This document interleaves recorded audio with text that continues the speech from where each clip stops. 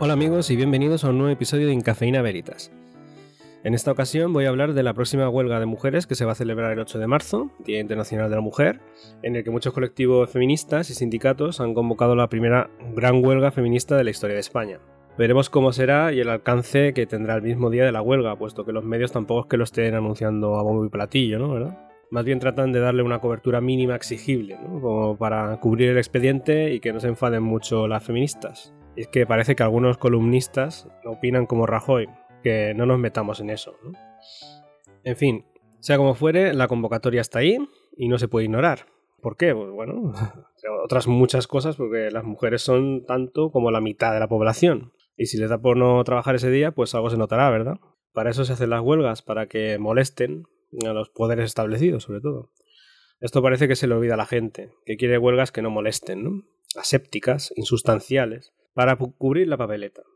También algunos manifestantes actúan en estas lides como si la manifestación tuviera que ser una fiesta, con su batucada y sus disfraces, ¿no? No sé, no me imagino a los mineros asturianos en el 62 organizando batucadas. Le quita un tanto de épica al asunto, tomarse las reivindicaciones como si fuera una fiesta a celebrar. Digo todo esto porque donde vivo, en el centro de Barcelona, veo manifestaciones a menudo. Aunque no salgan por la tele, os digo que aquí están, ¿no? Sobre todo entre indepes, los tabarnios y los yayoflautas. Y me parece a mí que estos últimos son los que se toman un poco más en serio la reivindicación que aspiran a conseguir.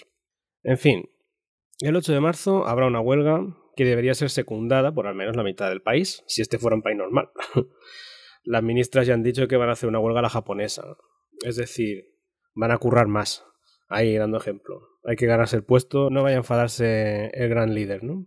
Así pues, las mujeres no irían a trabajar, y eso incluiría el trabajo dentro de casa, que tradicionalmente se ha asociado a la mujer, las tareas domésticas, ¿no? Vamos, que es comprensible que desde el gobierno no se sumen a la iniciativa, que pretende una huelga, ¿no? Hasta ahí, normal. Pero que ninguna mujer ni siquiera insinúe el tema de los privilegios masculinos en mayor o menor medida me hace pensar que están un poco hibris, ¿no? Todas estas ministras, todas estas grandes gentes del PP, ¿no? Demasiada pasión por el líder. En fin, supongo que por dentro tienen algo roto. Algo que ya nunca lograrán restablecer, la empatía. Para poner en contexto, voy a citar directamente de la Wikipedia, que de esto sabe más que yo, el porqué de la huelga de este 8 de marzo. Cito, el 24 de octubre de 1975, en Islandia, el 90% de las mujeres del país abandonaron sus trabajos 24 horas en protesta por la desigualdad salarial. La idea de la huelga fue de una propuesta del Movimiento de Liberación de las Mujeres Red Stocking, Medias Rojas, de Islandia. Un movimiento radical, feminista, fundado en 1970 en este país en la línea del que se creó en Estados Unidos en 1969. La huelga fue rebautizada como el Día Libre de las Mujeres. El 24 de octubre a las 14:30, simbólico momento, transcurrido el 65% de la jornada laboral, porque el salario de las mujeres era el 65% del de los hombres, 25.000 mujeres abandonaron sus trabajos y tomaron el centro de Reykjavik. La marcha se repetirá con gran éxito en las mismas fechas de 1985, 2005 y 2010. Hay que decir que en las últimas marchas han participado ministras del gobierno y otros estamentos de poder. Tal vez estos sí que sean conscientes del momento histórico, en un mundo que gira inexorablemente hacia un neoconservadurismo que tiende a cosificar a la mujer y a valorarla según unos atributos canónicos de belleza y prestaciones, como cuando valoras el modelo de coche que te quieres comprar. Hay una idea antigua como el sol con respecto al rol de la mujer que estamos a punto de vencer, y es esa la lucha encarnizada que está teniendo lugar en nuestros días. La idea de que los hombres hacen y las mujeres muestran, que los hombres miran y las mujeres se dejan ver, o lo que es lo mismo, que el hombre es activo y la mujer pasiva, por naturaleza. Ahora esto ya no es así, y corresponde a las nuevas generaciones cambiar este marco mental. Yo y las generaciones anteriores estamos perdidos para esto. Somos y seremos machistas, aunque tratemos de evitarlo. Nos han educado para producir, para no mostrar sentimientos y ser el guardián de la familia. El pater familias, el que lleva el pan al hogar, el hombre que provee. Es por esto que me siento inútil en los periodos en que no me sale el trabajo, en que he estado en el paro o ganando muy poco, porque sentía que no estaba haciendo lo que se supone que debe hacer un hombre, ser el motor económico de la familia, ser un hombre de provecho. Este machismo latente, en el que he sido educado de forma inconsciente por la sociedad en su conjunto, es el que genera frustración a muchos hombres. Se supone que tenemos que mandar, o al menos producir. Para eso nos han preparado, pero no tenemos poder para mandar ni tampoco producimos nada, ya que el mundo que nos crió ha cambiado y no se basa en el capital productivo, sino en el especulativo, y así de repente todos nos hemos vuelto un poco más inútiles. Este malestar masculino, además, se da de frente con la reivindicación femenina, y claro está, genera enfrentamiento. De un tiempo a esta parte, oímos sin tapujos a energúmenos gritarlo de feminazis, como si todas las mujeres fueran Irma Gris. Los pocos privilegios que nos quedan a los hombres los batallamos como si fueran la última oportunidad de demostrar nuestra hombría, nuestro lugar en el mundo. Y la batalla es feroz. Podemos perder el horizonte de expectativas para el cual nos han llevado de la mano desde la misma cuna. Asistimos a los últimos coletazos del monstruo feroz del heteropatriarcado. ¡Ojo, que aún no está muerto! Todas esas prebendas, esas ventajas, esa seguridad en nosotros mismos, porque el mundo nos va a favorecer laboralmente por el mero hecho de ser hombres, se tambalea. Vamos despidiéndonos, diciendo adiós con las manitas a los privilegios. A este respecto de los privilegios masculinos me ha resultado muy revelador un reportaje de Ana Pacheco para la revista Playground, donde habla del Mobile World Congress a ojos de una mujer que no participa del evento. Una mujer que simplemente quiere ver, desde el punto de vista periodístico voyeur, cómo se reparten los papeles por género en tal evento. Dice en el segundo párrafo de su artículo lo siguiente: así, de un vistazo, los hombres conducen y transitan de un lado a otro. Las mujeres sostienen cosas y permanecen quietas. Es la imagen habitual del Mobile World Congress, a la que nos hemos acostumbrado. Hay que recordar que esta semana en Barcelona ha hecho especialmente frío, llegando a nevar en algunos puntos. Un frío como hace tiempo no se recordaba. Así que más adelante la autora escribe: el 80%-90% son hombres. Las cifras son a ojo, pero resultan creíbles. Las mujeres están ahí de anuncio, vestidas con propaganda. Las que están fuera se congelan de frío. Las que están dentro, suertudas, miden más de 1,70 m. A cambio, ellas tienen que llevar tacones. Solo se me ocurre dar ánimo a las bajitas de la puerta diciéndoles que yo también estaría en su equipo, encargada de los trabajos más anodinos, indicar a los hombres dónde está el metro y sonreír con un letrero del centro comercial Gran Vía, que queda a escasos metros.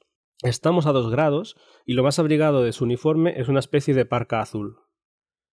Más adelante la autora incide en el asunto económico, en la brecha salarial que algunos no quieren ver y que es más profunda de lo que parece, ya que no solo afecta al salario, sino al tipo de trabajos y a la dignidad del puesto. Así la autora relata: la diferencia salarial, además, es razonable. Ella cobrará entre 180 y 200 euros, a unos 10 euros la hora. Los hombres cobran de base unos 400 euros. Esto me lo explica Johnny, nombre ficticio. Hace 5 años que trabaja como chofer para el Mobile World Congress. Dice: cobro unos 100 euros de base al día por 12 horas de trabajo. Luego depende de las horas extras, pero puedes llegar a alcanzar fácilmente los 1.000 o incluso 1.600 euros. También habla de los servicios especiales. Yo nunca lo he tenido que hacer, pero conozco muchas historias, incluso que el ejecutivo invite al chofer para ir de putas juntos. Más adelante saldrá otro tema en el que todos los hombres hemos participado o nos han hecho participar. Aquí ya es algo, en mi opinión personal, en el de la camaradería masculina. En el momento en que termina el trabajo y nos vamos de copas. Ahí, en esos momentos de relax, donde lo de menos es el qué se hace o qué se toma uno, sino la ventaja que puedes obtener aprovechando el ambiente de camaradería masculina respecto a las compañeras de trabajo, que no participan de estos ambientes. Es en estos espacios informales donde se consiguen ventas, ascensos, encargos, trabajos y proyectos varios, donde da igual si tu compañera de trabajo o un aspirante a un cargo es infinitamente mejor que tú. Por el hecho de no participar de las copas con tu jefe, de no darse un codazo al haber pasado la camarera cañón, de no entrar en ese juego baboso de machotes, pues en esa compañera o aspirante a compañera se queda a las puertas, ahí toda preparada con su carpetita de trabajo, relegada a un segundo plano. Ahí es donde se queda gran parte del talento femenino, a las puertas de los puestos directivos, ¿no? Las mujeres podrían acudir si quisieran a estos encuentros informales, y de hecho algunas van, claro, pero por lo general se tienen que ir antes. Aquí entra en juego el concepto cuidados, puesto que alguien les espera para cenar, por lo general la familia, o simplemente porque no es un ambiente donde se sientan a gusto.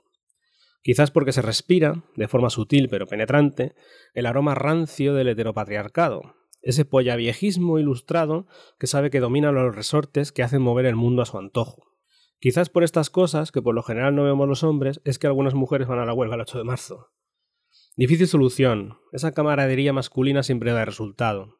Y no solo se da en bares y clubs, también funciona online, en los grupos de WhatsApp, en los chats de videojuegos o en los foros especializados. Los hombres sabemos cómo construir nuestras redes de poder, sutiles pero eficientes, al margen de los caminos más o menos oficiales. Así somos. Y nos va a costar mucho cambiar, porque a lo bueno siempre se acostumbra uno.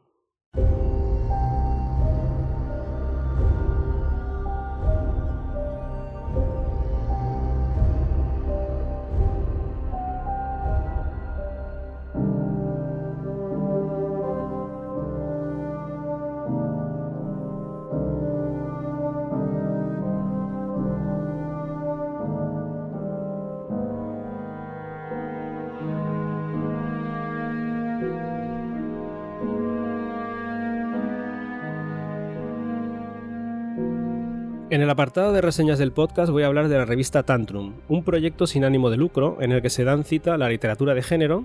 Ya sé que no se debería decir de género, pero no encuentro ahora mismo un nombre mejor que englobe a la fantasía, el terror y la ciencia ficción, y los juegos, dado que en cada número se incluye un pequeño juego de mesa en la contraportada.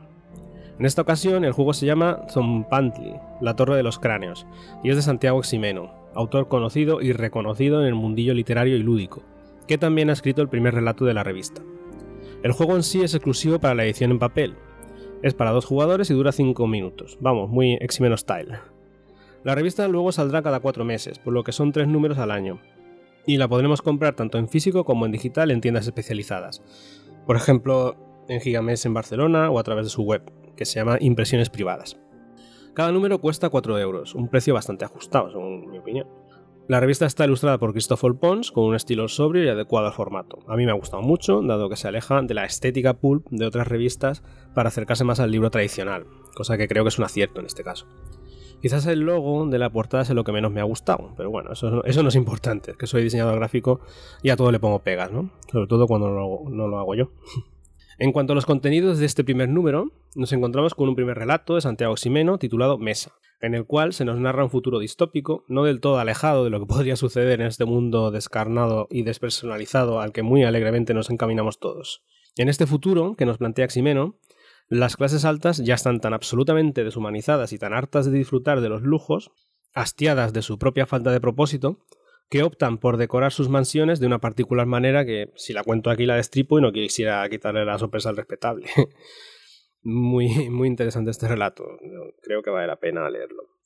Luego tenemos el relato Cántico para una ciudad enferma, de Tomás Rivera. Se trata de un relato más convencional, en la línea de la ciencia ficción clásica. También sobre un futuro distópico, pero tal vez más hollywoodiense, más peliculero todo, donde nos habla de un mundo separado por clases, pero separado físicamente, por niveles. Entre los niveles más bajos, que efectivamente viven debajo, y los más altos, aquellos que se pueden permitir ver el cielo. El relato va de la lucha de los oprimidos versus los opresores, que no está mal, pero no acaba de cerrar, en mi opinión, tal como me lo estaba imaginando. De relato me ha gustado sobre todo la atmósfera, como la mercancía robada que venden los peristas en los túneles. Cito, un reloj digital, amigo, un transistor con frecuencia modulada, videojuegos, tengo lo último para Spectrum Amstrad MSX. Es en esa tónica retrofuturista en la que deambulan los 2 protagonistas principales de la trama. Luego, el tercer relato es La Casa Azul, de Sam García, a la postre que es el editor de la revista, o uno de sus editores, creo. Se trata de un relato ambientado a finales de la década de los 40, en Estados Unidos, que engloba la obsesión celosa de un exnovio, las sectas de salvación eterna y la locura aparente. No puedo contar más que si no os destripo la trama y no es plan. Pero es uno de esos relatos en los que empatizas con el protagonista y te sientes mal porque es un cabrón bastardo, por lo que debo destacar la calidad literaria del mismo al conseguir este objetivo. No sé si estoy de acuerdo con el mensaje que transmite, pero da que pensar. Y también supone un soplo de aire fresco con respecto a los otros 2 relatos que, aunque diferentes en forma, son ambos futuros distópicos en el fondo, por lo que creo que se complementan todos ellos muy bien. En suma, estamos ante un muy buen comienzo de la revista, que espero mantenga el nivel literario para los siguientes números. Por último, cerrando el primer número, tenemos una breve entrevista al ilustrador de los relatos, Christopher Pons, donde nos habla de su proceso creativo, pero que se me ha hecho demasiado corta. A ver si para los siguientes números hablan más sobre el proceso creativo de las ilustraciones. Esto es algo que siempre me ha interesado, el por qué se hace una cosa y no la otra, el mecanismo mental que te orienta a escoger una solución respecto a otras igualmente válidas.